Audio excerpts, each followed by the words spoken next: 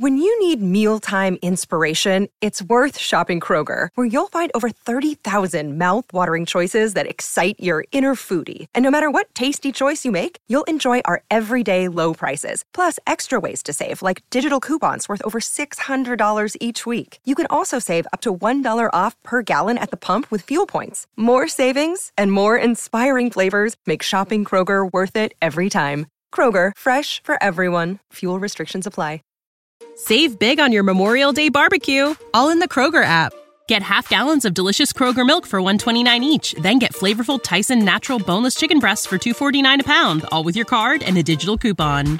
Shop these deals at your local Kroger today, or tap the screen now to download the Kroger app to save big today. Kroger, fresh for everyone. Prices and product availability subject to change. Restrictions apply. See site for details.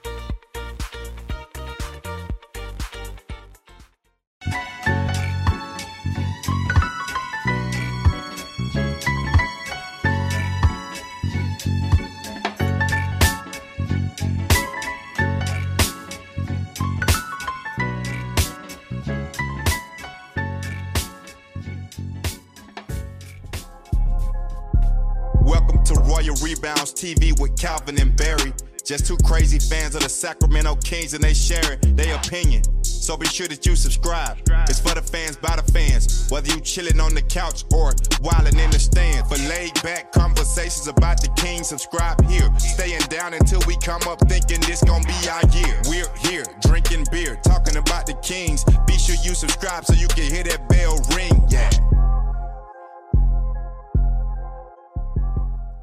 What's up, Kings fans? Welcome back to Royal Rebounds and another Royal Rebounds podcast live with Calvin and Barry. Tonight we are breaking down the Sacramento Kings 101-103 loss to the Philadelphia 76ers. We'll be talking about some trade news. Tom Brady's retiring. There's a new format for some events at the All-Star game. Kings have been rumored to potentially be interested in guys like Julius Randle. And Buddy Hield could be heading to Cleveland. We'll talk about that and more when we come back with your Kings Nightcap.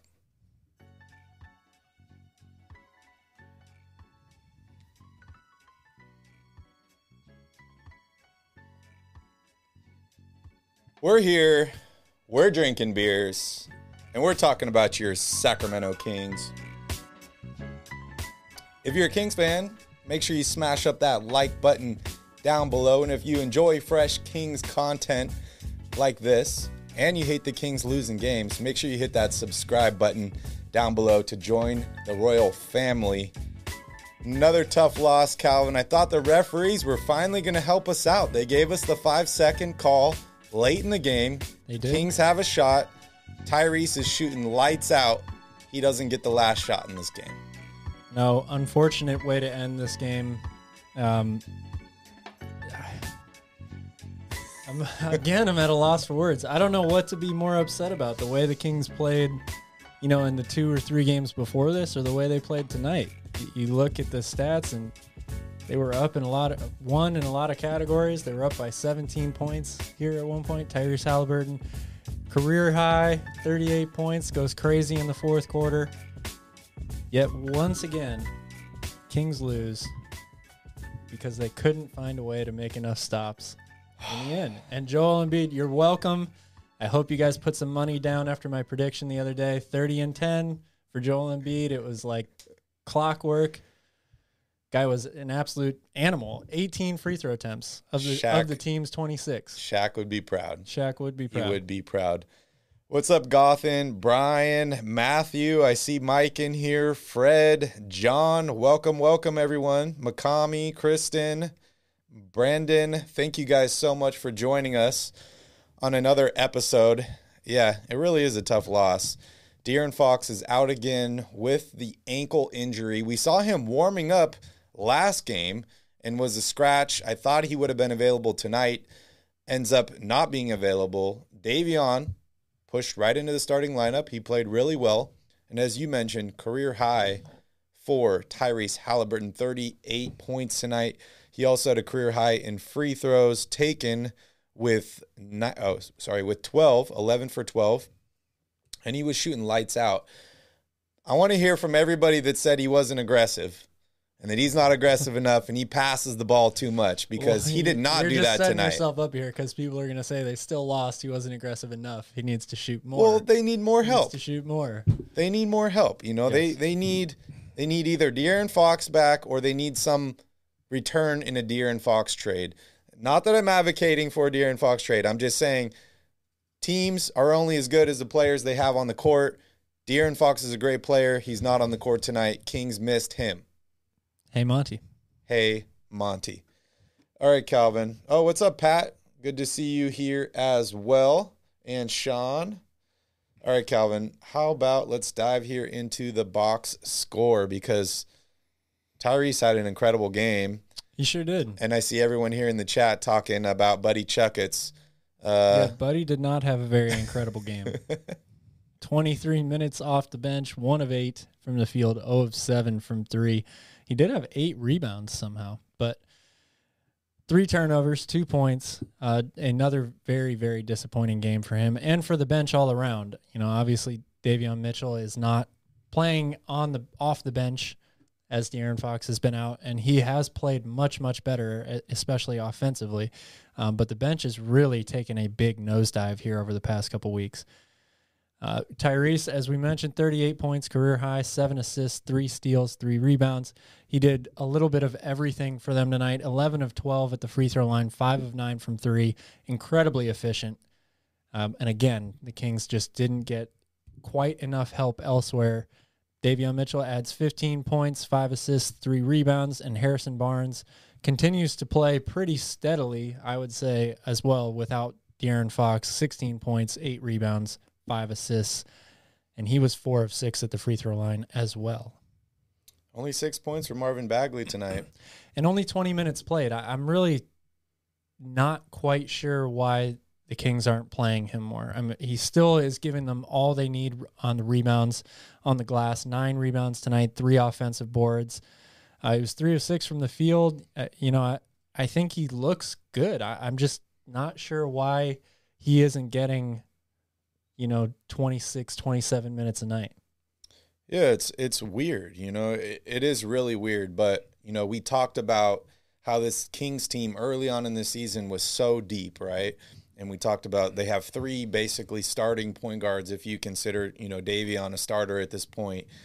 But injuries have taken a toll on this team. We see Terrence Davis has been out now. De'Aaron Fox is out. But, calling up Keita, Damian Jones has been out there more. Metu is more. So you have more of these like 4, 5-ish guys that are playing more and more minutes. And I think that's really cutting in to Bagley's minutes a lot. But I was surprised, man. We've been talking about Keita. At the same time, Tristan Thompson hasn't played in I don't know how long. Alex Len really doesn't get that many minutes anymore either. True. So to think that Marvin Bagley is still only getting around 20 minutes a game, despite the fact that those other guys really aren't playing much anymore, is just puzzling to me. I don't get it. And only 1 minute for Keita tonight, which is really, really wild. But we got to see Damian Jones play a little bit more. 19 big minutes for Mo Harkless. We haven't seen him much as of late. And Metu's back and playing well. Yeah, it made sense to me to see Harkless a lot because the Sixers have a lot of pretty good wings, especially they throw out a bunch in their starting lineup, guys like Thibault and Tobias Harris, obviously, and people like that. So I expected to see Mo Harkless play a little bit more tonight for that wing defense. 0 points in 19 minutes. I want to hear your thoughts on Buddy Hield. 23 minutes tonight, 1 of 8 from the field, didn't make a 3 even though he shot 7 of them. More turnovers than points. Well, obviously he played horrible today. There's no sugarcoating that. My opinion still hasn't changed on Buddy Hield in the past multiple years now. I've said for a long time I think that the Kings need to trade him. He could come back their very next game and put he'd be like 6 of 14 from 3. He'll have 26 points or something like that. Some people, not most people at this point, I think, but some people will say, oh, well, this is the Buddy Hield we need. And, if he can just keep playing like this, then the Kings will be in a better spot. And while that statement by itself is true, I know what to expect from Buddy Hield at this point. He'll have 3 or 4 good games in a row, and then he'll come right back with 6 or 7 games that are either mediocre at best or they're awful like this. He's not good with the ball in his hands when he has to put it on the floor. His really only weapon out there is his outside shooting, which in the NBA is a very important weapon to have, especially when you're one of the top 3-point shooters in the league.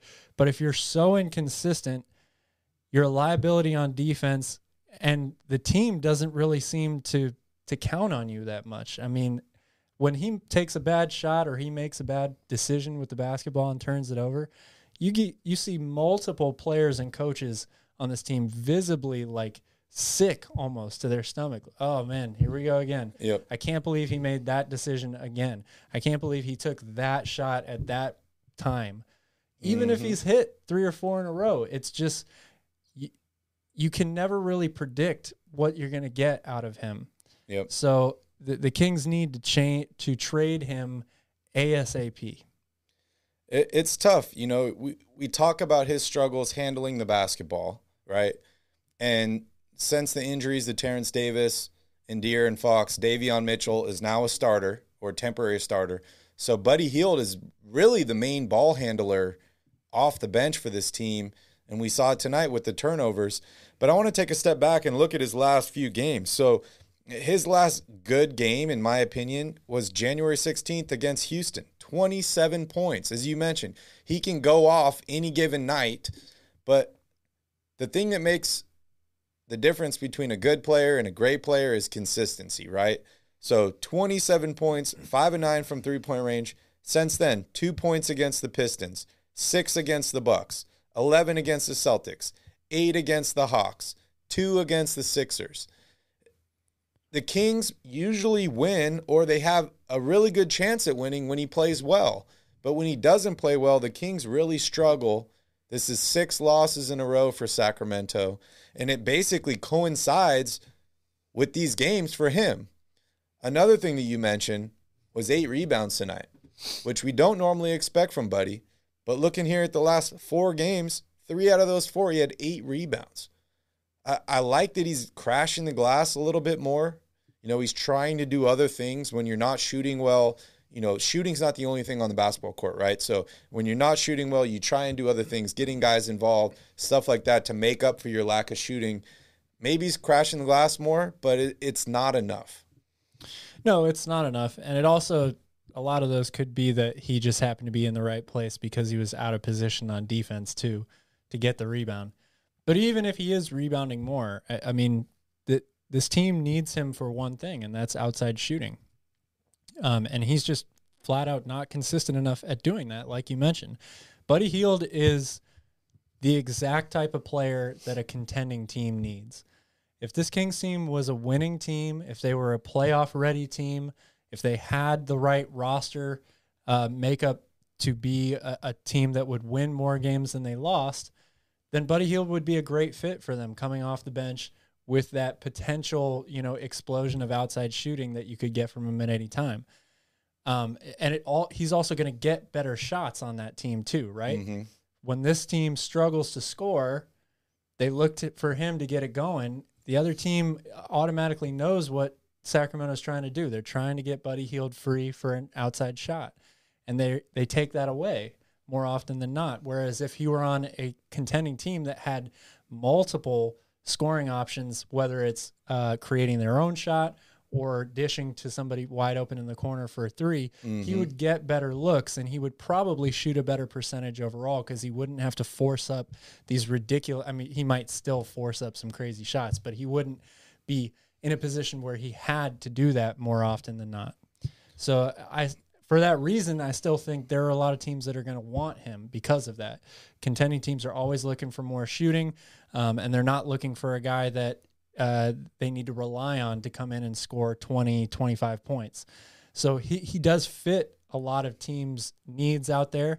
I think he can still be traded for a reasonable package, but the Kings, he does not service them well at all. Yeah, and it's also hard to get traded to a contender when you make $20 million. That too.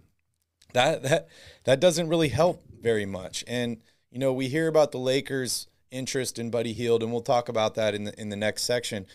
But if I'm the Lakers, I already have Malik Monk, who's a better version of a better and cheaper version and a younger version of Buddy Hield.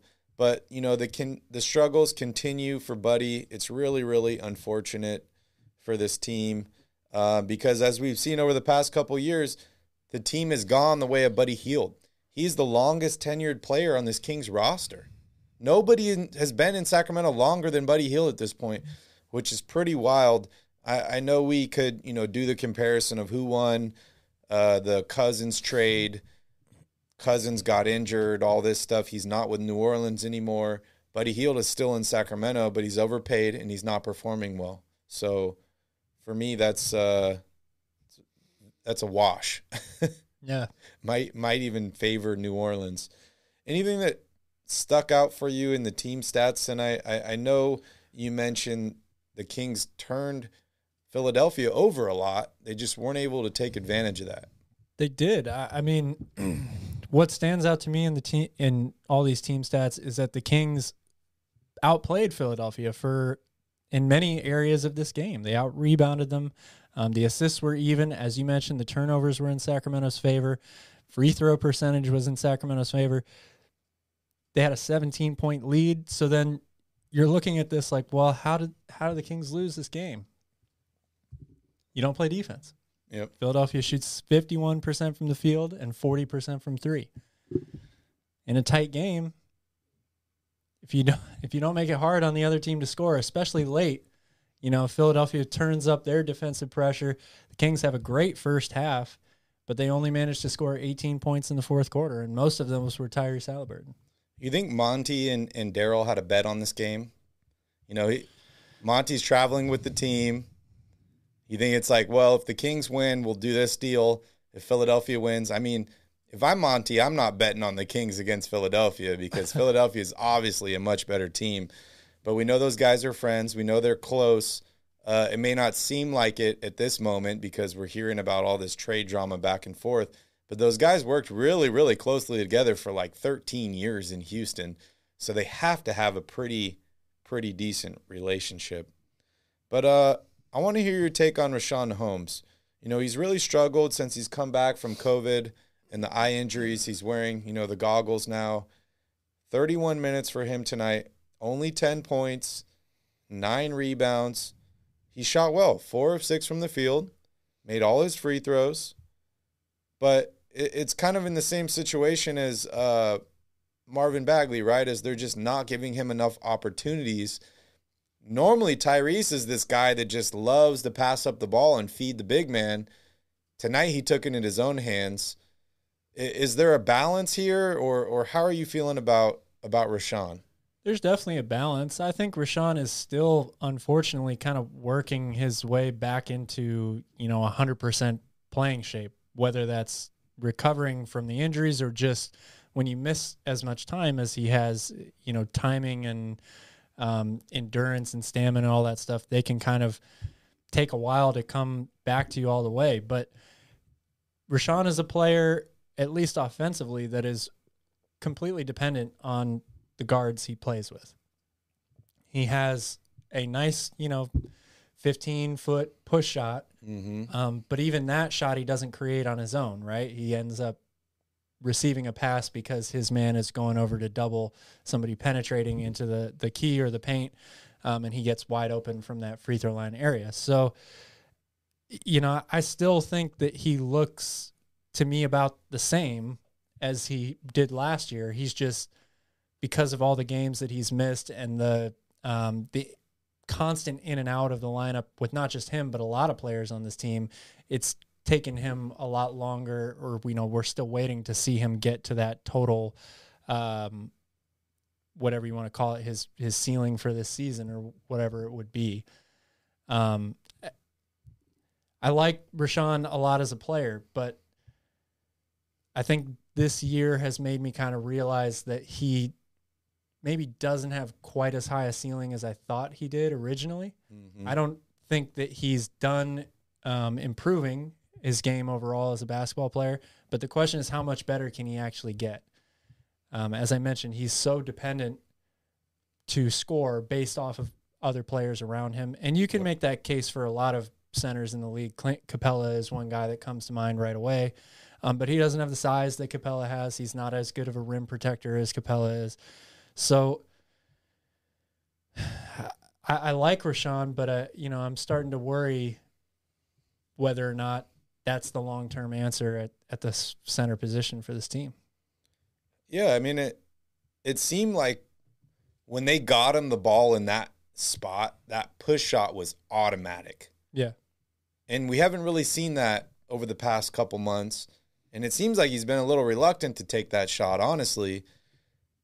But he needs to develop some post moves. Because as you mentioned, he's only able to get a shot off if he's open or if someone else sets him up. Right. And that makes it really tough on everybody else on the team. It does. And he doesn't space the floor. And if you're somebody like Rudy Gobert or one of these other, huge centers that provide so much else on the floor, rim protection, blocking shots, rebounds, all that good stuff, then, it doesn't matter if you only score 2 or 4 points for a week straight or whatever the case may be, because you're still affecting the game in so many other ways. But Rashawn's problem is he doesn't always have those types of games. He can come out and have a game where he has 3-4 blocks in a game, but it's not something that you would expect from him, or, it would be a really stellar performance if he does come out and do that. And then you couple the fact with he has to go against all these guys too. That takes away from some of his production offensively when you're banging inside with the Embiids and the Goberts and the Jokic's all the time. Yeah, speaking of blocks, only 2 blocks tonight for Sacramento. 1 for Bagley, 1 for Jones, 3 steals for Halliburton, 1 for Davion Mitchell, and a couple off the bench. I'd like to see a little bit more of that. The Kings did win the turnover battle tonight, but it didn't help them. And 18 points in the fourth quarter doesn't do it. No, it does not do it at all. Does not do it at all for Sacramento. Anybody else you want to talk about here before we move on? For Sacramento or for Philadelphia? Hey, either. You want to shout out some Philly guys? That's totally cool. Well, me. I'm gonna shout out Joel Embiid. I think he should win MVP this year with the season that he's had. He's one of my favorite players. I still think he's somewhat a little underappreciated as far as the whole league goes. And just everything that he's done this year with all the Ben Simmons drama and all that stuff to keep Philadelphia in a playoff spot. And he's having a historic season number-wise down in Philadelphia. I think he's scored the most 30-point games in one stretch since Allen Iverson did back in the early 2000s or 90s. So he's really dominating at a very, very high level. Wish that the Kings had a player like that. Is he putting more pressure on Philadelphia to make a trade for Ben Simmons or no? Well, it's hard to say. I think you could look at that from either direction, but probably seems like less pressure now. I mean, I think if the Sixers had come out and just lost a crap ton of games right from the beginning and were never really in contention, I mean, they were like the 1 or the 2 seed for the first month of the season in the East. But if it had been the inverse of that, where they were down, at the bottom of the conference, then I think you probably would have seen Daryl Morey with maybe a little bit more urgency to trade Ben Simmons. But the way that he's playing, and certainly Tyrese Maxey has definitely helped them out a lot. Yes, he has. As well in his development. Yes, he has. I want to talk about Fox real quick before we move on. Fox is out again. I think this is, 3 games in a row for him missed due to that ankle injury, warming up for a game. A lot of rumors swirling about potential trades. I know the Kings last week came out and said, we're not trading Fox, we're not trading Halliburton, we're keeping these guys. But it seems a little weird for me that he's just not really been playing. We haven't really heard many updates. We thought he was going to play today, kind of a late scratch. If you look at the big picture here, Sacramento's been interested in Ben Simmons all year long, right? Ben Simmons is refusing to play for Philadelphia. yet the Kings are still very, very interested in him. Does this send the wrong message to De'Aaron Fox? Is De'Aaron Fox looking at this like, well, Ben's not happy, so he's just not playing where he is? I'm not saying that De'Aaron Fox is purposely sitting out games, but I'm just wondering how this affects him mentally when you're like, this guy's not happy where he's at, so he's refusing to play games, and my team actually wants him. Yeah, that's an interesting way to look at it. I mean, I feel like if you're any player in this league, you can have one of those moments where you look at another guy on another team and either draw comparisons to what your situation is, or, he could certainly feel any type of way about this. But all I'll say is with every game that he misses, I become more and more nervous about this situation. Nervous for a few reasons. If they really are planning on trading him, and they're just trying to keep him off the court so he doesn't further injure his ankle or anything else, and that's the whole reason that you're not playing right now, it better be worth it. That's all I can say. There better be a substantial deal coming back in return for trading De'Aaron Fox. And if that's not the case, that's even more concerning, because now we're talking about a guy who, sure, his ankle probably does hurt a little bit, but how bad is it? You probably can. Everybody's hurt at this point. And the fact that you're now choosing not to play, that's a very worrisome situation, I think, for the Sacramento Kings. Yep. Let's jump into your keys for this game, and then we'll move on to Around the Crown and talk about some trades and some other news here. Well, key number one was just to get out to a good start and go from there. After you've taken as many beatings as the Kings have, you just kind of have to get back to square one and come out with the right type of energy and get off to a good start. And they did that. They had not only a good first quarter, but they had a good first half. Took a lead going into halftime. As is the story with Sacramento, it's not always how you start, it's how you finish, and they didn't finish the right way today. Number two was all about Embiid. They just had to double him and try to make it as difficult as they could on him. Guy's a great player. Great players put up great numbers on a nightly basis, and he had another fantastic game today. And then number three was show some fight.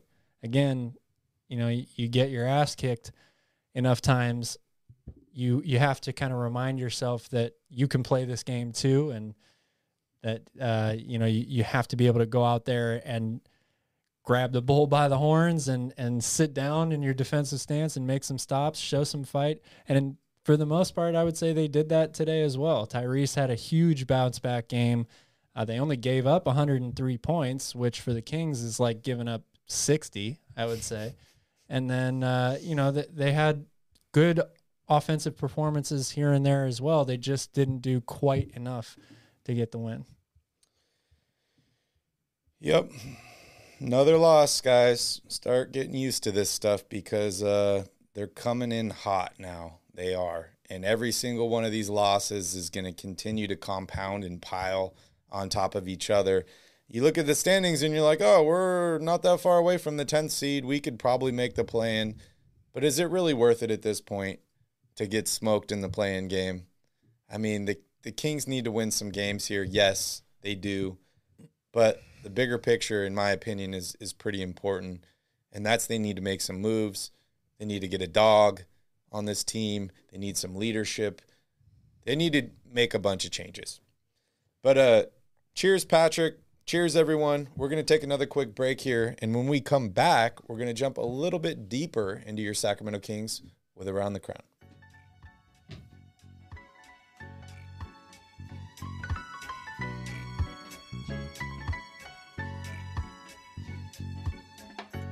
What's up, guys? Welcome back to Royal Rebounds, a Sacramento Kings YouTube channel for fans by fans.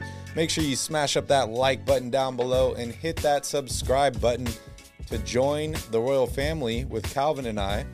And if you want to be notified every time we put out a new video, make sure you hit that cowbell notification as well. Fred's getting excited for football Sunday. Yes, it is very, very exciting. Rams, Niners. It's very exciting in this house, I will tell you that. We got Bengals.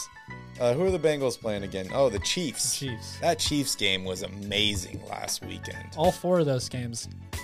Easy to say, because it's such recent memory, but that may have been the best weekend of playoff football I've ever seen in my life. Yeah. And apparently in today's news, I guess it's not official yet, but Tom Brady is retiring. Shout out to the GOAT. Man. Yep. I just feel lucky to be able to see him. All right, moving on here. So we have a new format announced for All-Star Weekend. This is only for the Rising Stars game has been replaced with a little mini tournament bracket. So how it works, there will be a pool of 28 players, 12 NBA rookies, 12 NBA sophomores, and 4 G League Ignite players. They will be broken down into 4 teams. The pool of NBA players will be chosen by NBA assistant coaches. Each team will be coached by a member of the NBA 75 team. And they're going to play a little bracket, a little 3-game tournament. Do you like this format, Calvin? No, I don't know. I mean, I guess it's not any worse. Like, I just don't see how these games are going to be more competitive than the alternative. I mean, they've been talking about doing like a mid-season tournament for a long time, so maybe this is kind of a middle-of-the-road thing. Another thing that jumped out to me is the Clorox Clutch Challenge. Have you heard about this? No, I have not. So, in between games 2 and 3 of the Clorox Rising Stars game, that's hard to say. I don't know how Clorox got this sponsorship. But a total of 8 NBA and G League Ignite players will be divided into 4 teams of 2 and compete to make shots from 5 locations on the court tied to iconic shots made in the NBA playoffs. So this is like a 3-game tournament and like a horse competition in the middle. Yeah, I think the NBA is just grasping at straws here, honestly. Hey, I'm still watching, man. I love All-Star Weekend. There's no defense. I've watched the 3-point shootout and the slam dunk contest every year for the last 20-something years. I have not watched that many actual All-Star games, though. Lane, those games are so tough. What do you want me to repeat here? I mean, I'm always down for something new. I think you got to try something. We'll see if it works. Maybe they don't change the whole format for the future, but I'm down with trying new things. It's interesting to me. All right, moving on here. I heard there's a karaoke contest too. No, that's here after the podcast. But so moving on here, Calvin. The Kings have officially pulled out of the Ben Simmons sweepstakes. What does this mean for Sacramento? What does this mean for Philadelphia? Well, for Sacramento, it means there's even more pressure on the front office to make a deal now. For Philadelphia, I don't think it changes anything. I'm not really sure that they wanted to trade Ben Simmons at this point in time to any team, let alone the Sacramento Kings. We've heard rumblings that they want to wait until this summer. They're hoping for James Harden, all that stuff. And they're still in the middle of the playoff chase right now. I mean, more than in the middle of it, they are a playoff team as the way it sits right now. So I don't think this changes anything really for Philadelphia. Yeah, I'm not really buying this rumor at all. I feel like it's a smokescreen. I feel like these guys are just they've been in intense negotiations for months now, and I feel like the takeaway or the pullback is the ultimate final move in a negotiation, right? It's like going to a car dealership where you're negotiating on the price of the car, and they're like, nope, we can't budge. This is our final deal. And you're like, okay, I'm out. I can't afford that. And you turn out, you walk out, they follow you out to the parking lot, and they're like, okay, we can work with you a little bit more. What will it take to put you in this car today? And, I mean, Maury and Monty are coworkers, they're friends. They've known each other for a really long time. I'm sure they know exactly what each other is thinking during this whole negotiation process. And I honestly feel it's just Monty saying, sorry, that's too much, I'm out. And they'll probably reconvene in a day or two. Maybe they're having dinner after the game tonight. I don't really know. But I don't think it's over. Yeah, you could be right about that. I mean, I certainly wouldn't be surprised to hear that that's the tactic here in the negotiations. And perhaps Monty McNair has already used that tactic like 4 or 5 times now. So he might become a little bit something like the boy who cried wolf here at some point, in which he's just going to keep hoping that the door gets opened up again, but maybe it's closed for good this time. Again, I don't know. There's so much to speculate with. You certainly don't hear about any of the other conversations he's having with other GMs around the league. But as a fan of this team, you have to be a little bit nervous to hear that he pulled out of the deal. I mean, I don't think anybody wants the Kings to give up what they would consider being too much for a guy like Ben Simmons. Mm-hmm. There's maybe a handful of people who believe that there isn't a package that's too big for him, but it's just a little bit nerve-wracking because you're like, we can't get through another one of these trade deadlines without there being some type of meaningful move made here. So if you're going to pull the plug on this potential deal when everything that we've heard from Daryl Morey, from Adrian Wojnarowski, from all these guys is that there is a path to success in this deal. These two teams can get on the same page and make this happen. Mm-hmm. So if you're punting on this, you better have something in your back pocket that's going to be pretty good. And it's a little weird that your best player in De'Aaron Fox, the guy who has been most mentioned in trade rumors, choosing not to play, is, I don't know if I don't want to go that far, but he's not on the court. He's telling them that his ankle hurts too much to play. He's not on the court. Just like Ben Simmons is telling Philadelphia that his brain hurts too much to play. I mean, at least he's not doing what Antonio Brown did and ripping his jersey off and walking off the field and say, I quit. That'd be the most exciting thing to happen. Are you talking about De'Aaron Fox or Ben Simmons? De'Aaron Fox. Yeah, that'd be the most exciting thing to happen to the Kings all year. I would love that. Oh, man. There's got to be – there's something holding up this deal. And it's funny, we've been talking about it for so long. And what did I say early on in the season when De'Aaron Fox was struggling? I was like, it feels like a car crash that you could see coming from a mile away, right? We're like, Sacramento is going to end up trading for Ben Simmons. It's just a matter of when and what it's going to take. And I think that's the thing, right, is they just keep having this back and forth. And there has to be something that held up this deal at this point. Maybe it was Halliburton and 3 first-round picks or whatever, and the pick swaps. Clearly a lot of things that have held up this deal. Yeah, maybe it's the Tobias Harris thing and the big salary for him. Maybe it's Sacramento wanting a guy like Matisse Thybulle back in this deal. But both teams need to make a deal. That's the honest truth. A lot of people would say, well, Philadelphia is playing pretty well. Yes, they are, but the regular season is much different than the playoffs. And if they plan on being competitive this season in the playoffs, they need to make a move now because whoever you're bringing in that's replacing Ben Simmons, you got to integrate them into the team. Yeah. You got to get them familiar with the system, with some of these other players. So I think Ben Simmons will get traded before the deadline.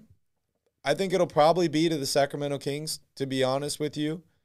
But I'm not buying this Kings just backed out right now. Unless they have a deal on the table for Sabonis or one of these other bigger guys, I still believe that Ben Simmons is the big prize for Sacramento. Yeah, I agree that there's clearly so much going on behind closed doors and stuff that we're never going to know about until, a deal actually happens. So I think it's unfair to jump on Monty McNair right now and say this is another example of why he hasn't done a good job here and he should be fired and all that stuff. Time may be running out for him, but it's not over yet. I mean, you don't do something like this just because you got mad at Daryl Morey on the phone one day and you're like, you know what? We're not trading for Ben Simmons anymore. Screw you guys. So he's clearly still doing a lot of work. The question is, what is eventually going to happen here? Because there's not a whole lot of time left. Alfie, I'm not sure what you're asking here. I'm always willing to do things to give the Kings good luck. A double dip in the ocean. I mean, I was in the ocean yesterday. I was hanging out at the beach yesterday, but what do you mean by double? What's a double dip?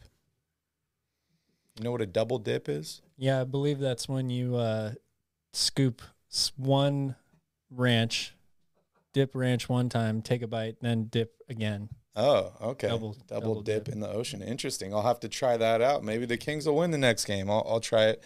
Brian wants Monty to do a press conference and give away all the things that he's been working on. I mean, as a fan, yes, that would be nice, but at the same time, keep it internal, man. Don't spill the beans. We don't need to give these other GMs and these other teams any leverage in any deal. It's hard enough working a deal, being the GM of the Sacramento Kings in the first place. All right. You want to talk any more about Ben Simmons? Are you ready to move on? I don't know what else to say about Ben Simmons at this point. You think a trade will happen? Maybe not with Sacramento, but I'm just asking in general before the trade deadline. Will Ben Simmons be dealt before the trade deadline? Yeah. At this point, if I had to put money on it, I would say no.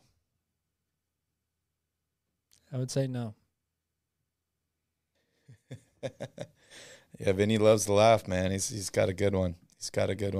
Also, I want to remind you all, if you haven't watched the Royal Report that we produce on Fridays, make sure you guys check it out. It was an awesome show yesterday. We talked about a lot of different things, had some trades. Hopefully, we're going to have James Ham on this next week. So make sure you guys stay tuned. Every Friday, we wrap up the entire week of Kings action in about 30 to 45 minutes. All right, moving on here, Calvin. I was watching Deuce and Mo just a few days ago. They had Sean Cunningham on there, and they were talking about trades and deals and what's going to happen. I was pretty surprised to hear that Sean Cunningham said that the Knicks might be interested in moving a guy like Julius Randle, and the Kings could potentially be involved in this deal. Yeah, I don't know how surprised I am to hear that the Kings could be involved. I mean, I feel like the Kings should be on every team's radar right now if one of their better players is available for a trade, seeing as how the Kings are probably the most supposed to be the most active team in the league at the trade deadline. As far as Julius Randle being available, this is another team. Thank you, sir. That has had high hopes for the past couple of seasons, or at least much higher hopes than what they've been used to for previous years before that. Hasn't quite worked out the way that they wanted it to. They've been hit pretty hard with injuries also, but they're another team. I feel like they took a big chance getting Kemba Walker and Evan Fournier this year. I personally thought that was going to work out better for them than it actually did. But it's just another case of a team being, right on the fringe there of being a really solid competitive team and being one of those, middle of the pack teams that just kind of gets forgotten. You're not at the bottom of the conference nor at the top or in the playoffs. You're just kind of in this abyss of forgotten teams. So, in that regard, I think every team in those situations tries to assess what's best for them when the trade deadline comes around. And is it really worth trading? Thank you, bartender. One of your best, if not your best players. Sure, I'll take one, please. Thank you.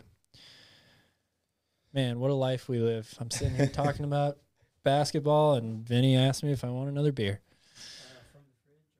Upstairs would be good. Yeah, thank you.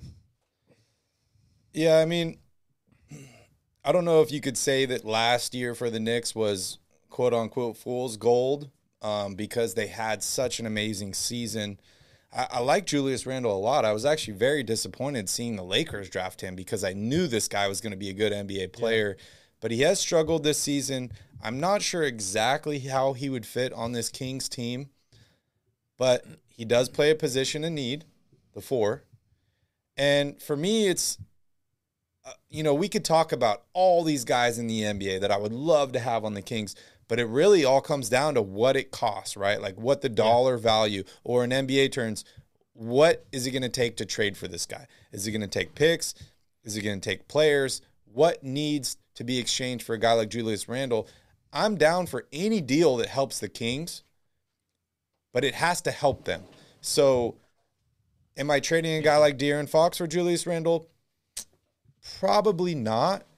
But if I could flip a deal with maybe Harrison Barnes, Buddy Hield, a pick, something like that for Julius Randle, I'd be more open to something like that. Oh, yeah, absolutely. I think if you told me that you could add Julius Randle to this team and you wouldn't have to give up either Fox or Halliburton, I would say do it immediately. I think Julius Randle is slowly getting better and better in this league. He's a real dominant force at the power forward spot. He's kind of like a Chris Webber type player, actually.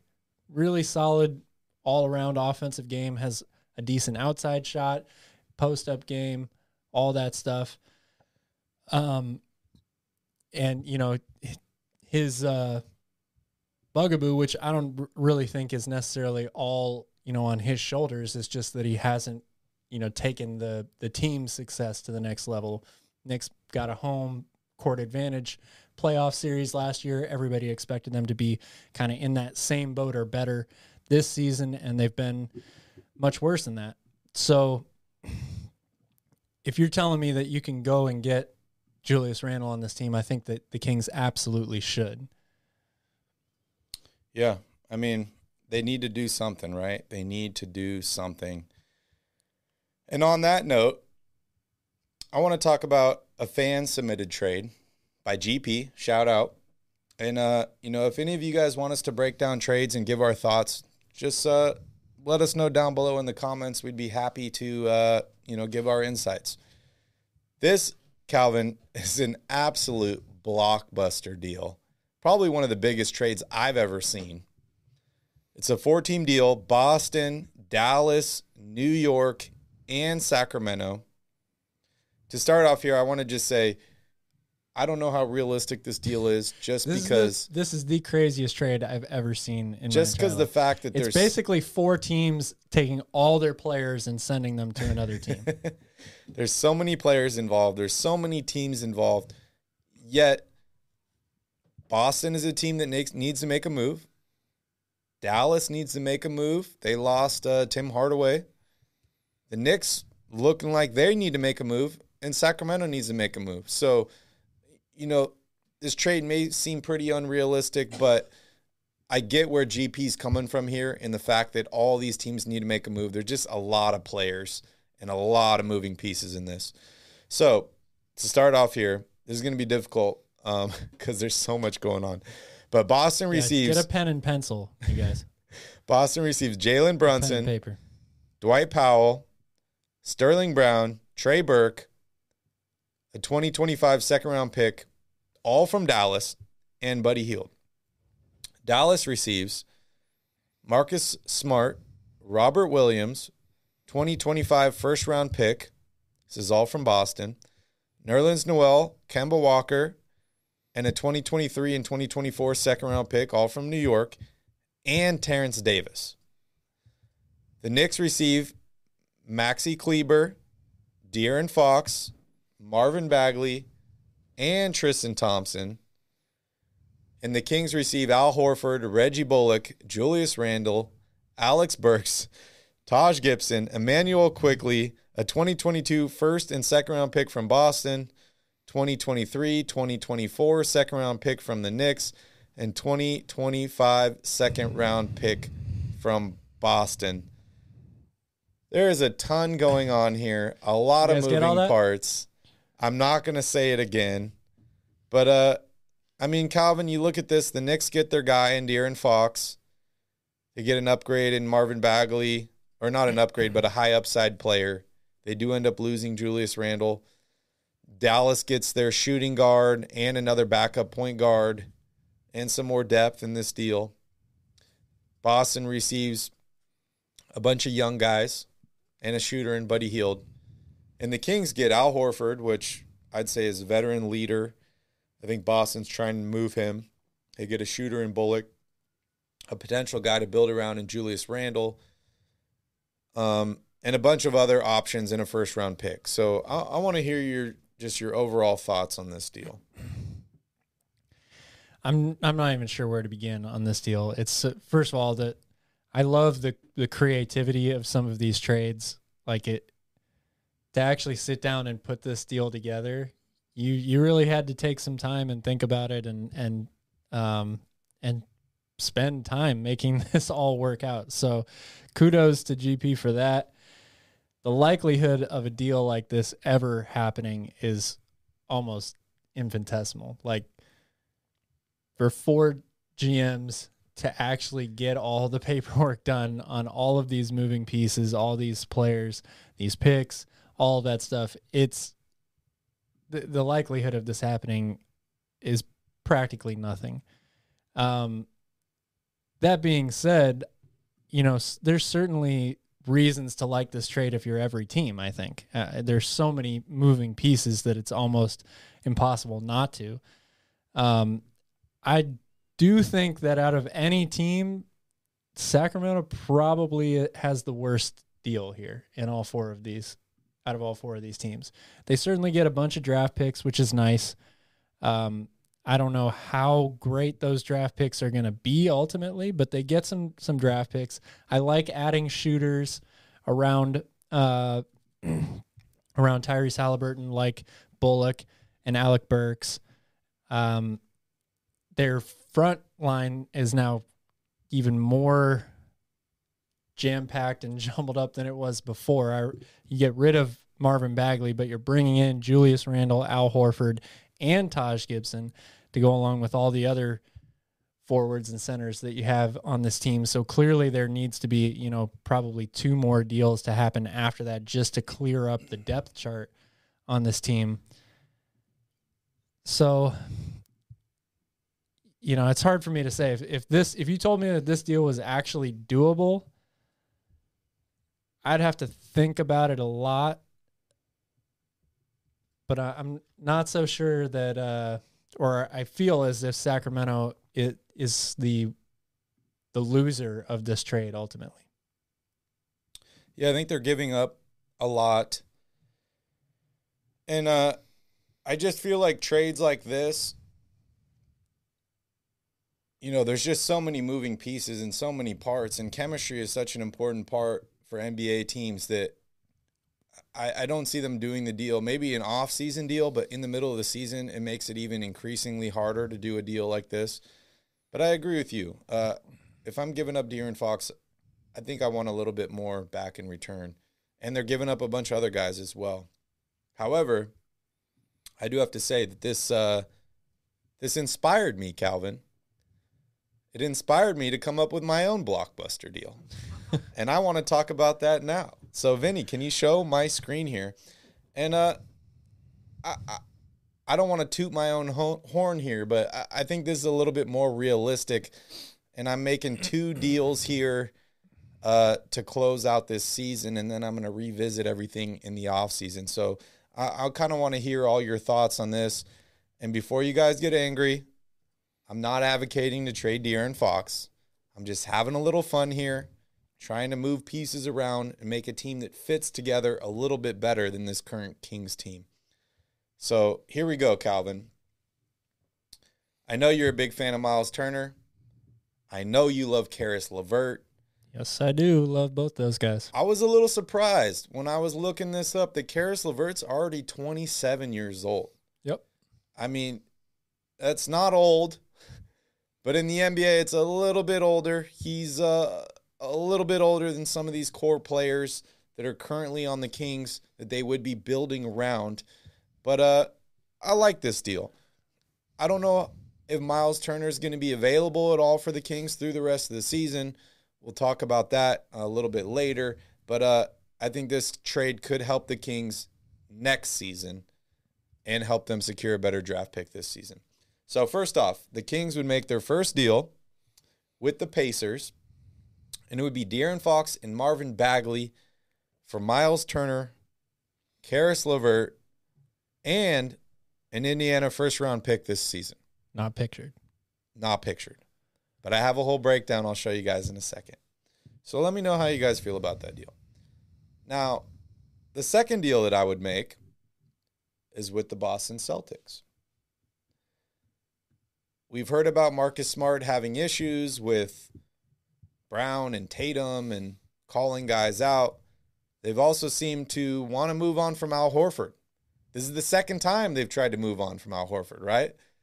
They let him go. He signed with Philadelphia. They bring him back again. Buddy Hield, Harrison Barnes, Al Horford, Marcus Smart, and a first-round pick from Boston. I think this helps Boston get off that Al Horford salary. It adds them more shooting and a veteran in Harrison Barnes that could help them get a little bit further in the playoffs this season. I think this is a good deal. I mean, if I'm Boston, maybe I'm not going to make this deal, but I think this is a good deal for Sacramento. So, moving on here, I want to show you guys what this looks like for your Kings. Oh, sorry, Vinny. You could just take us out of here and just put the whole thing on there. So,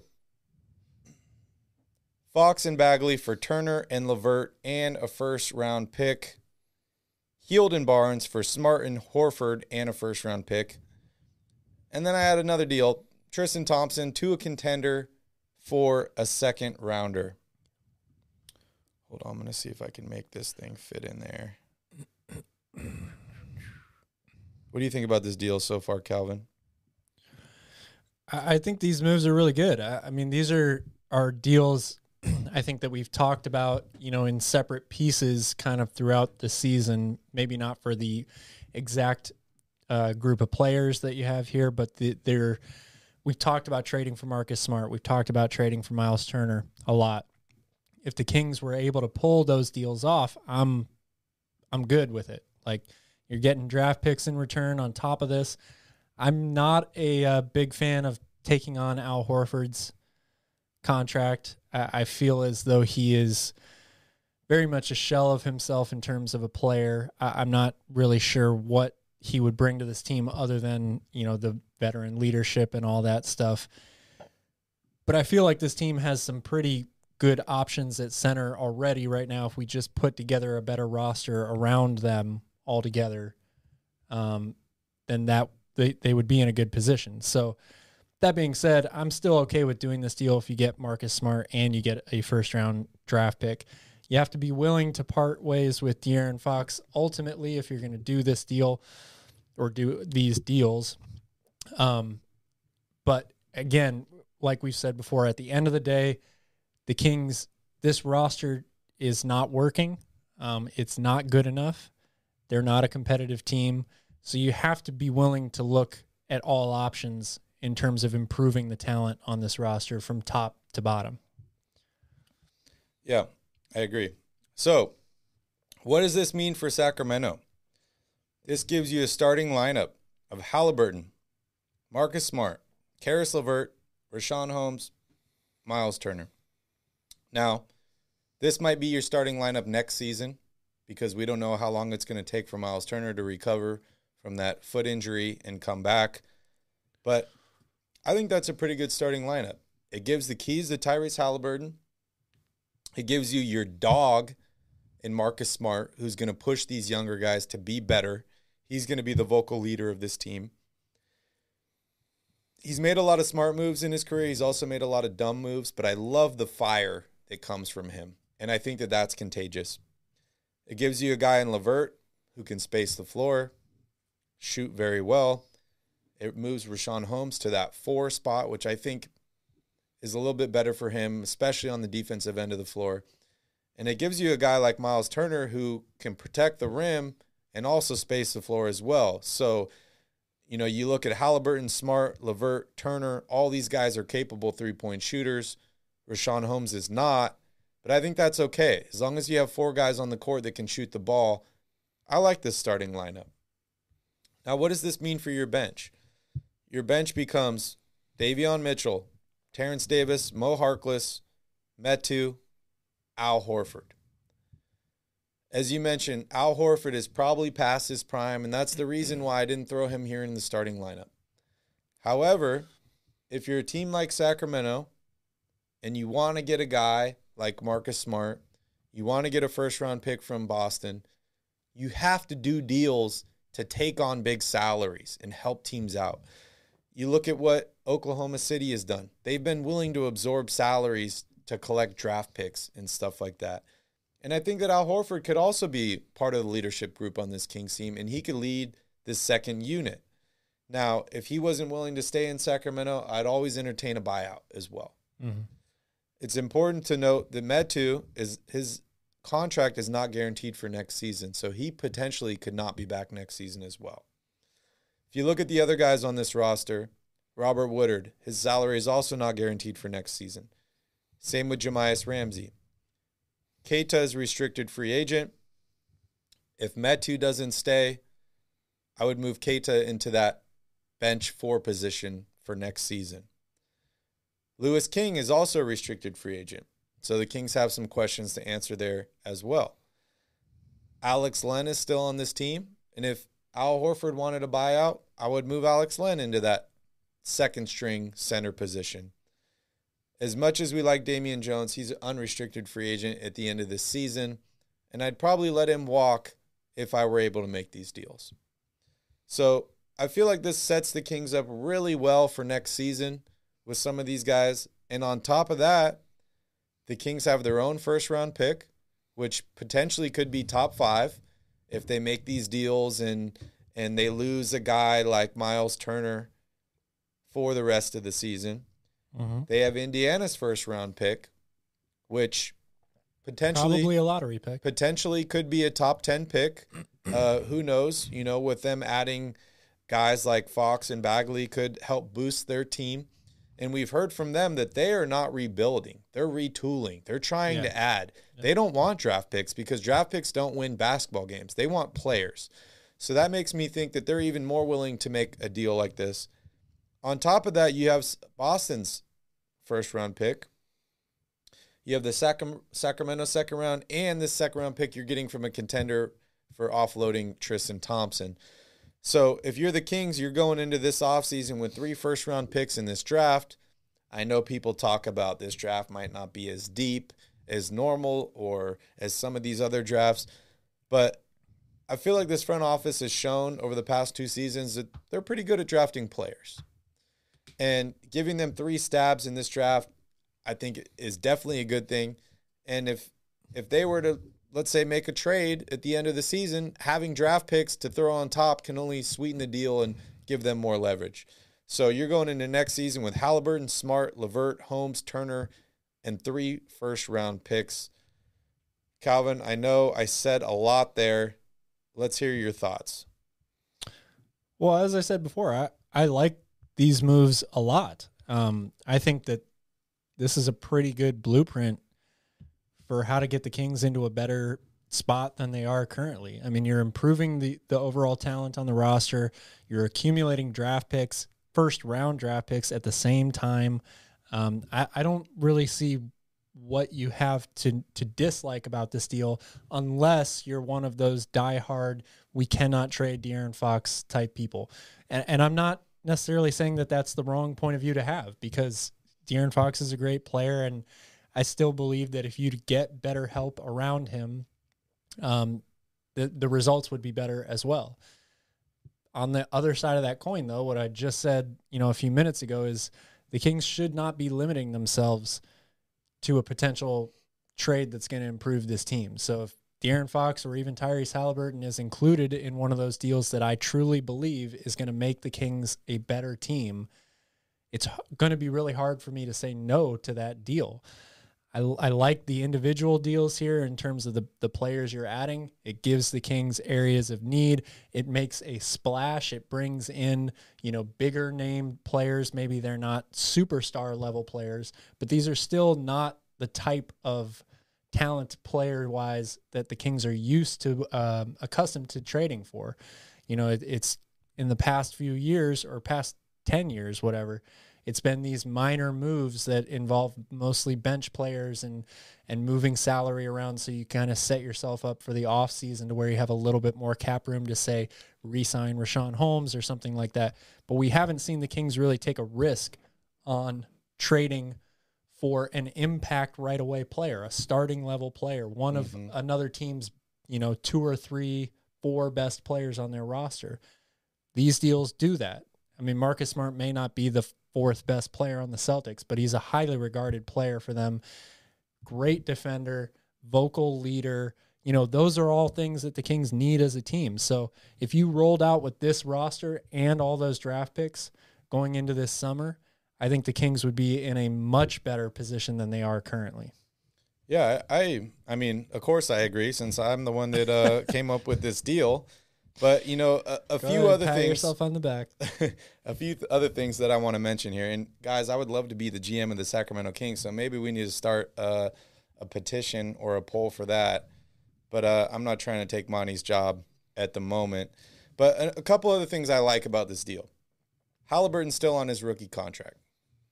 I think Marcus Smart is on a very, very affordable contract. Same with LeVert. Same with Turner. And same with Rashawn Holmes. You're adding in 3 first-round picks who are going to be on their rookie scale deals, cheap as well. You're getting rid of Harrison Barnes' contract. You're getting rid of Buddy Hield's contract. You don't have to pay Marvin Bagley. And you're getting rid of a big max contract in De'Aaron Fox. Yes, you're bringing in a ton of salary in a guy like Al Horford. But as I mentioned, he can bring good leadership to this team. And if he wanted to be bought out or if you needed to trade him in the offseason to make cap space, you have these 3 first-round picks. You could package him in one of these first-round picks, maybe the Boston pick, to a team like Oklahoma City to get rid of his salary if you are able to sign a guy. That's the thing is Monty said he wants to preach flexibility for this Kings team, and he wants to be able to sign big-name free agents. Now, we all know Sacramento has not been that team in the past, but that doesn't mean they can't be that in the future. We've seen it happen with many other small market teams where a good player or multiple good players or a team is playing well and guys decide that they want to go there. It becomes an attractive place for people to want to go. So it's not gutting all your salary from your team and wishing that you'll sign a guy in free agency, but it's allowing you to where if you were to talk to a guy in free agency and they were to say, I do want to come to Sacramento, it gives you an option to clear up some of that cap space to offer a big contract without messing with your starting 5. Yeah, no, I agree 100%. I think the only thing that you look at on this team and you say to yourself, does this team have a legit star? And I think for some of these guys like Miles Turner and even Karis LeVert to a degree, they've never really been given the opportunity to be a star. And maybe Tyrese Halliburton is the same way a little bit. A lot of people think that he can be a star. He just needs to, like we're doing here, have a team that's basically given to him. Gets De'Aaron Fox off the roster. He doesn't have to worry about playing second fiddle alongside him anymore. It's his team. He has veteran leadership around him. So can, 1 or 2 or even 3 of these guys take the next step in their progression as basketball players to become stars in this league? Because that ultimately is what is going to define whether this team is successful or not. Yep. You can't be one of the top teams in this league without having legit star power on your roster. And we've heard from Miles Turner that he wants that opportunity. He wants to be moved to a team where he's not playing with a Sabonis. He's not playing with a guy that's going to cut into his minutes. And this gives him that path in Sacramento, and we've all seen the chemistry between Tyrese Halliburton and the big man. Right. It keeps Rashawn Holmes. It allows him to get healthy through the rest of the season, be ready next year. And I think a Miles Turner, Tyrese Halliburton tandem could be pretty incredible. I think it could be very, very good for sure. And I guess I will say, after my last statement about needing star power, there are always exceptions to the rule, like the 04 Pistons and stuff like that. But the team has to click together so perfectly for those scenarios to happen. Mm-hmm. Not to say that this roster couldn't do that, but you would expect to need one of these guys, a couple of these guys, to take the next step. Miles Turner needs to become, more of a all-star level caliber player on the front line. And again, probably hasn't been given the opportunity to with the role that he's been used in Indiana. Tyrese got to become a better overall player.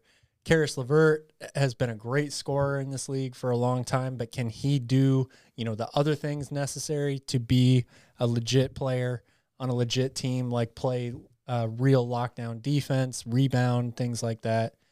I think you know what you're going to get from Marcus Smart and Rashawn Holmes, but those would be the two guys out of that starting five that I wouldn't really say I need them to take the next step, Those two guys are going to be rocks doing what they do best, rebounding, defense, for Marcus Smart, vocal leadership, all stuff like that. The other three players would be the ones that you'd want to see, take that next step and become true, legit players. Yep, I agree. What's up, Bryce? Good to have you here. Yeah, it was a really tough loss tonight. I don't know if it hurts more, these games where they're down by 30 or 60, or games like this where they're up and they actually had a chance. But welcome to group therapy. We're talking about trades again, and we will be talking about those until February 10th, or until something big happens. Until a trade happens. Until something big happens. That brings me to my next subject, Calvin, and that's Buddy Hield. I think you and I have been talking about trading Buddy for a little while now, and he seems to have been struggling as of late. I read a report this morning that Cleveland is trying to make a run this season. They're playing pretty well. We all have seen the huge lineup that they're putting out on the court. They've had some injury issues. Colin Sexton is out. We saw Ricky Rubio out. They made some deals to try and bring in some other guys. But I guess what I heard today was they're willing to move on from their first-round pick this season, and they're willing to move on from a guy like Ricky Rubio because he's out, to add in wing depth or guards to help them in the playoffs. Do you think this could mean that Buddy Hield could be headed to Cleveland? And would you be okay with a first-round pick, Ricky Rubio? Maybe they need a filler. I know they have a trade exemption as well for a guy like Buddy Hield. Well, I wouldn't be surprised to hear of a potential Buddy Hield deal to any team, really. I mean, I feel like Buddy Hield has got to be the one player on this team that the Kings are trying to trade above any others, even though the whole roster potentially is open. Buddy Hield's like that first guy. I mean, they've been trying to trade him since draft night this season. Before that. Well, yes, but just in this year alone, that's when it all started for him. That particular deal that you just mentioned to Cleveland for possibly a first-round pick and or Ricky Rubio / somebody else, that is, I know I said that I would be willing to trade Buddy Hield for a lot of things. That's probably not one of them, though.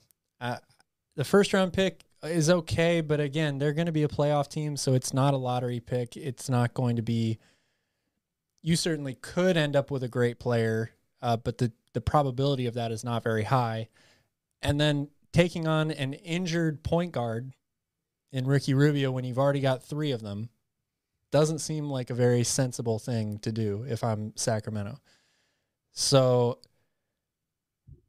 probably a pass for me on that particular deal. Maybe there's something else that Cleveland could offer that I would say yes to, but I would not trade him for Ricky Rubio and a first-round pick.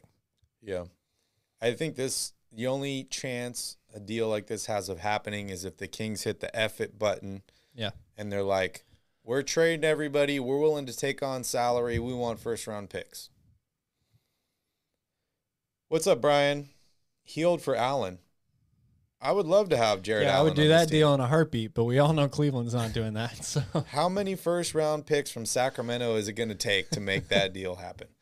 It reminds me of, I'm pretty sure it's McCamey. He puts up in the chat over and over again, it's like 5 unprotected first-rounders for Rudy Gobert every time.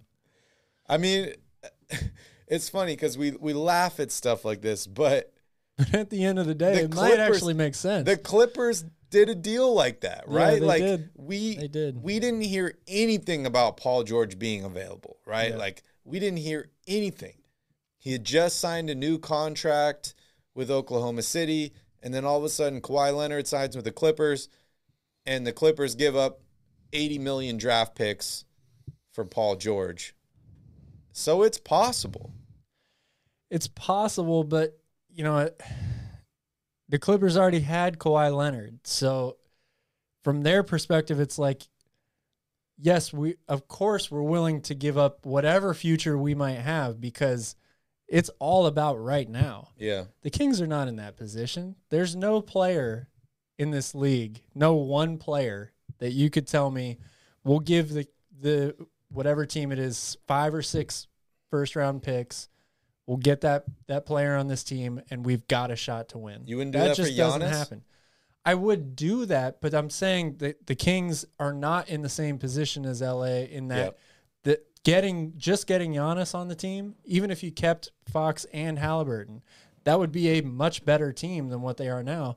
But they're not winning a championship next year. They need more than that, and they're probably not going to be able to get it if you have to trade 5 first-round picks just to get Giannis, you know? Bags for Braun. I think that's our cue that we need to move on here. Gotham, you're funny, man. We really appreciate you and all the support you've given us. I hope you're going to come see us in Sacramento on the 8th and the 9th for that Timberwolves game because we owe you a beer or a wine or a cocktail. Vodka and Mountain Dew, apparently. We owe you something. But, yeah, I just want to remind you all, Calvin and I will be in Sacramento the 8th and the 9th at the games, and we'd love to see you guys there. We really would. All right, Calvin, any other trades you want to talk about, or are we ready to move on here? Please, no more trades. All right, we won't talk about trades till the next game. All right, guys, we're going to take another quick break here, and when we come back, we're going to take a look at the Kings' next week of basketball action with Kings Crusade.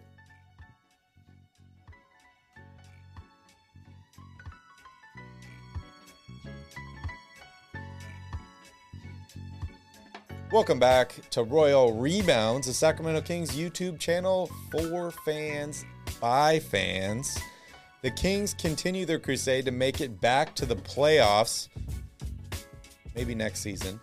Next up is the New York Knicks. If you're a Kings fan, make sure you smash up that like button down below.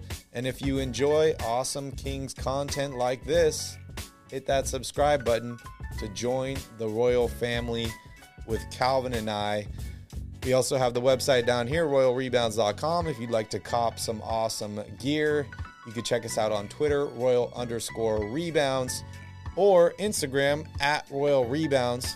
Also wanted to remind you all, we are on Google Podcasts, Apple Podcasts, Amazon Music, Spotify, all your favorite podcast platforms. So if you'd like to listen to us on the go, make sure you guys check out our audio-only podcast. Yeah, we're moving up in the world. New and improved website. Some new designs coming on the shop. Yep. Team store. So, yeah, be sure to check it out. Yeah. Good stuff. We'll be rocking some fresh gear at the game. And yep.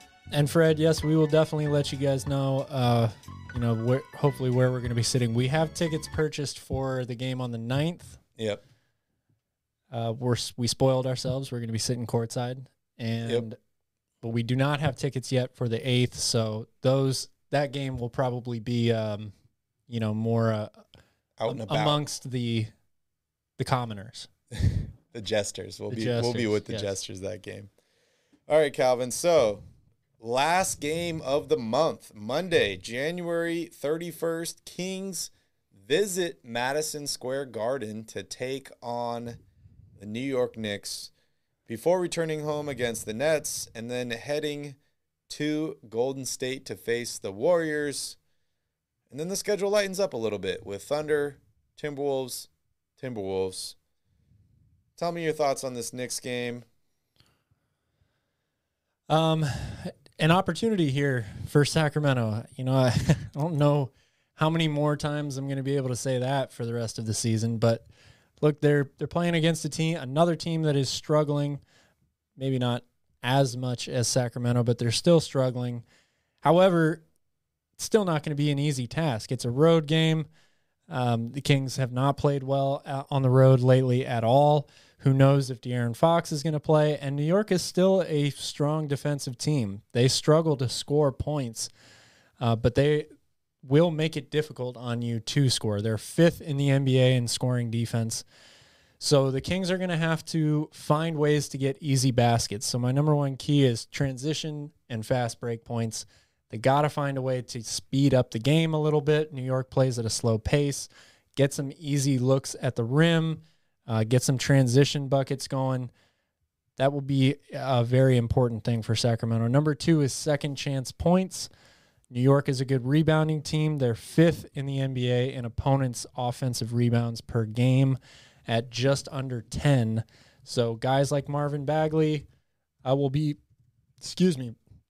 very important for Sacramento here. They're going to have to crash the glass and crash the glass hard.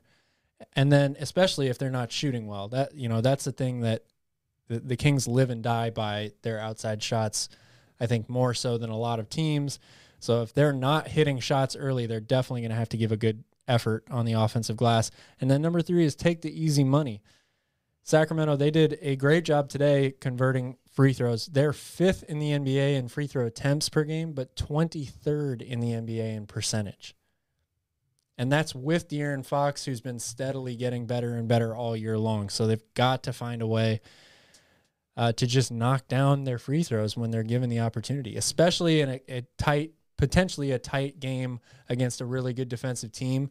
You can't leave points off the board, metaphorically speaking, by missing free throws. Yeah, Al Mack has a good question here. Is Fox injured or waiting on a trade? Calvin, do you expect to see him on Monday in New York?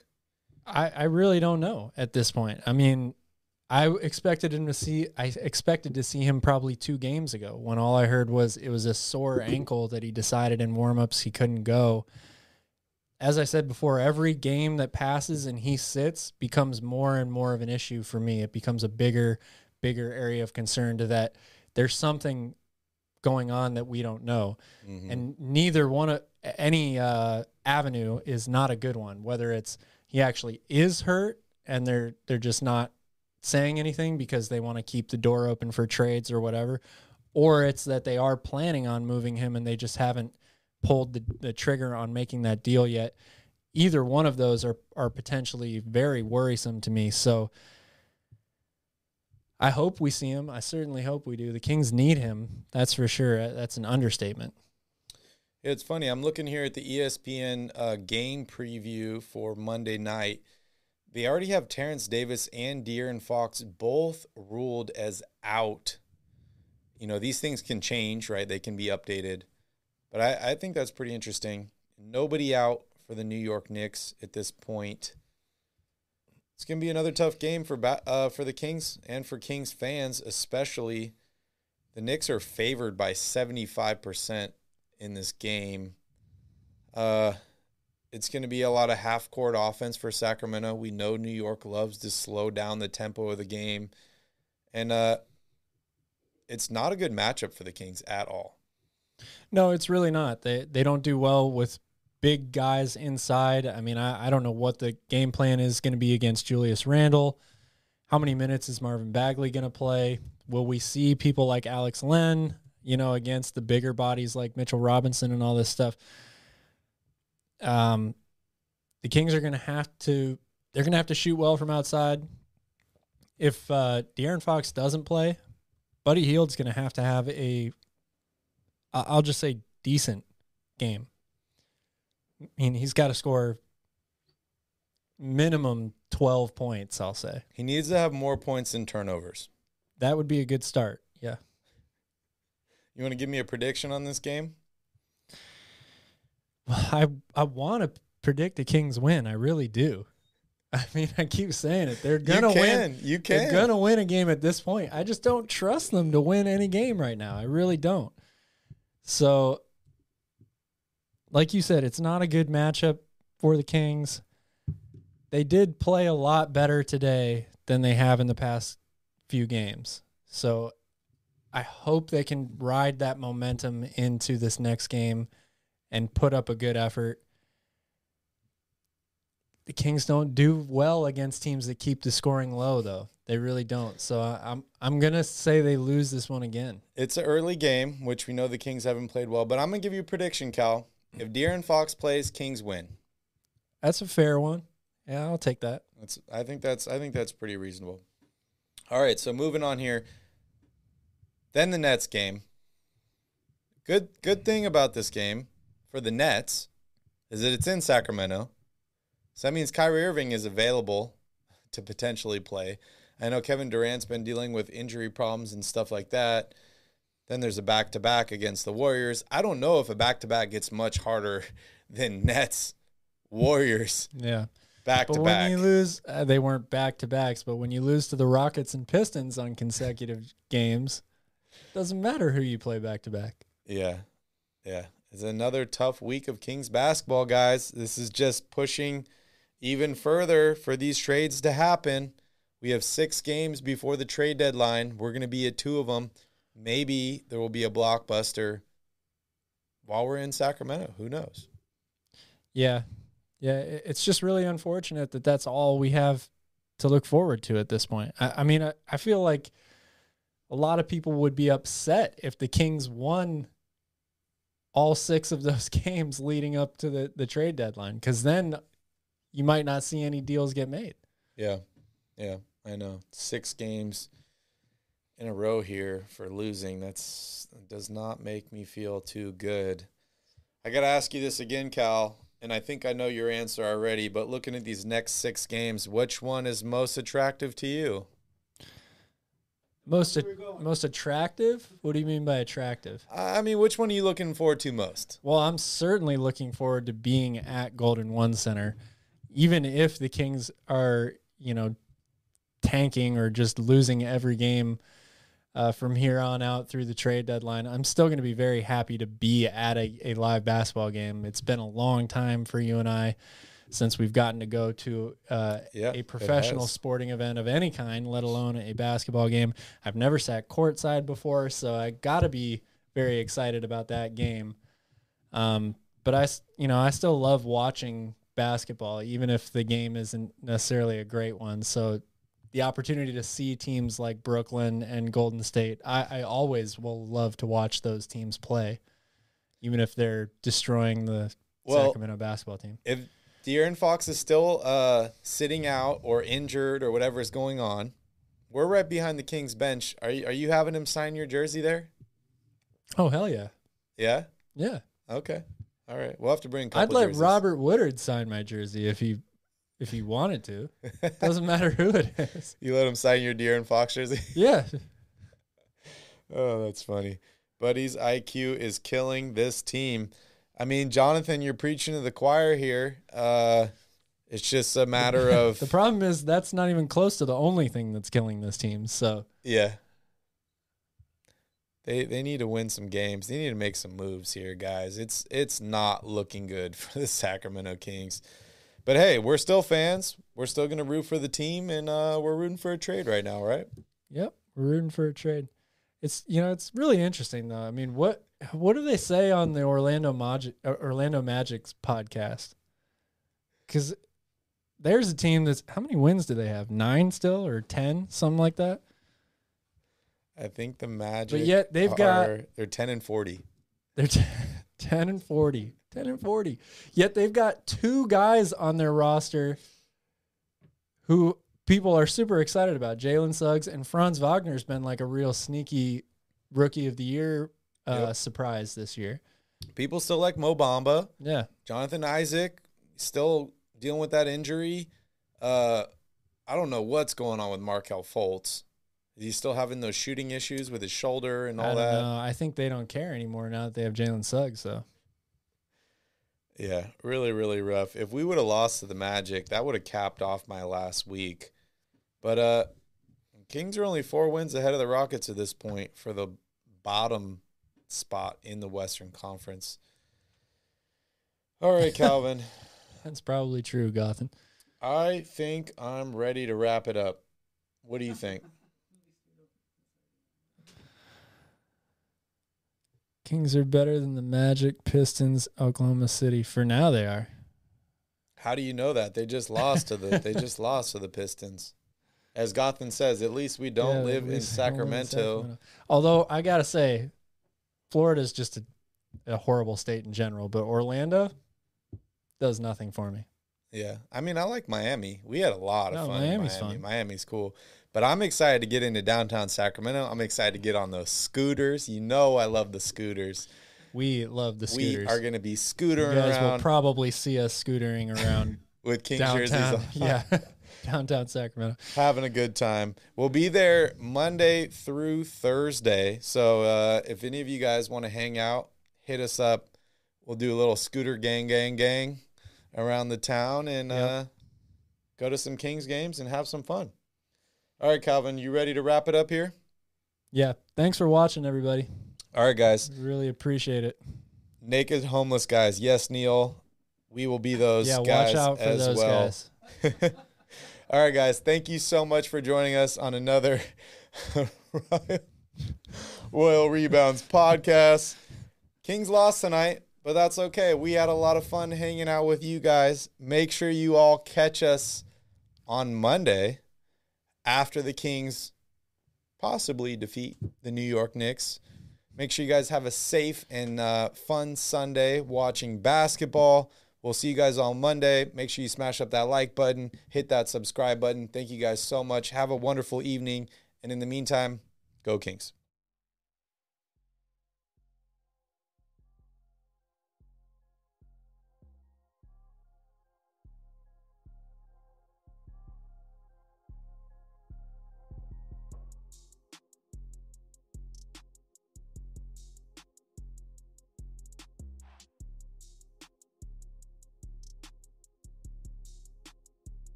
Why pay more for a separate CoQ10 supplement?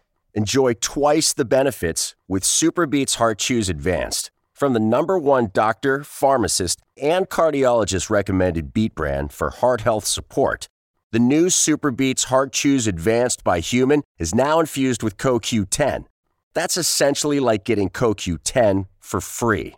Our powerful blend of beetroot, grapeseed extract, and CoQ10 ingredients support nitric oxide production, healthy blood pressure, healthy CoQ10 levels, and heart-healthy energy with 2 tasty chews a day. Plus, SuperBeets Heart Chews Advance are plant-based, so you get heart-healthy energy without stimulants. For a limited time, get a free 30-day supply of SuperBeets Heart Chews on all bundles and 15% off your first order by going to radiobeats.com and using promo code DEAL. That's radio, BEETS.com, code DEAL. When you need mealtime inspiration, it's worth shopping Kroger, where you'll find over 30,000 mouth-watering choices that excite your inner foodie. And no matter what tasty choice you make, you'll enjoy our everyday low prices, plus extra ways to save, like digital coupons worth over $600 each week. You can also save up to $1 off per gallon at the pump with fuel points. More savings and more inspiring flavors make shopping Kroger worth it every time. Kroger, fresh for everyone. Fuel restrictions apply.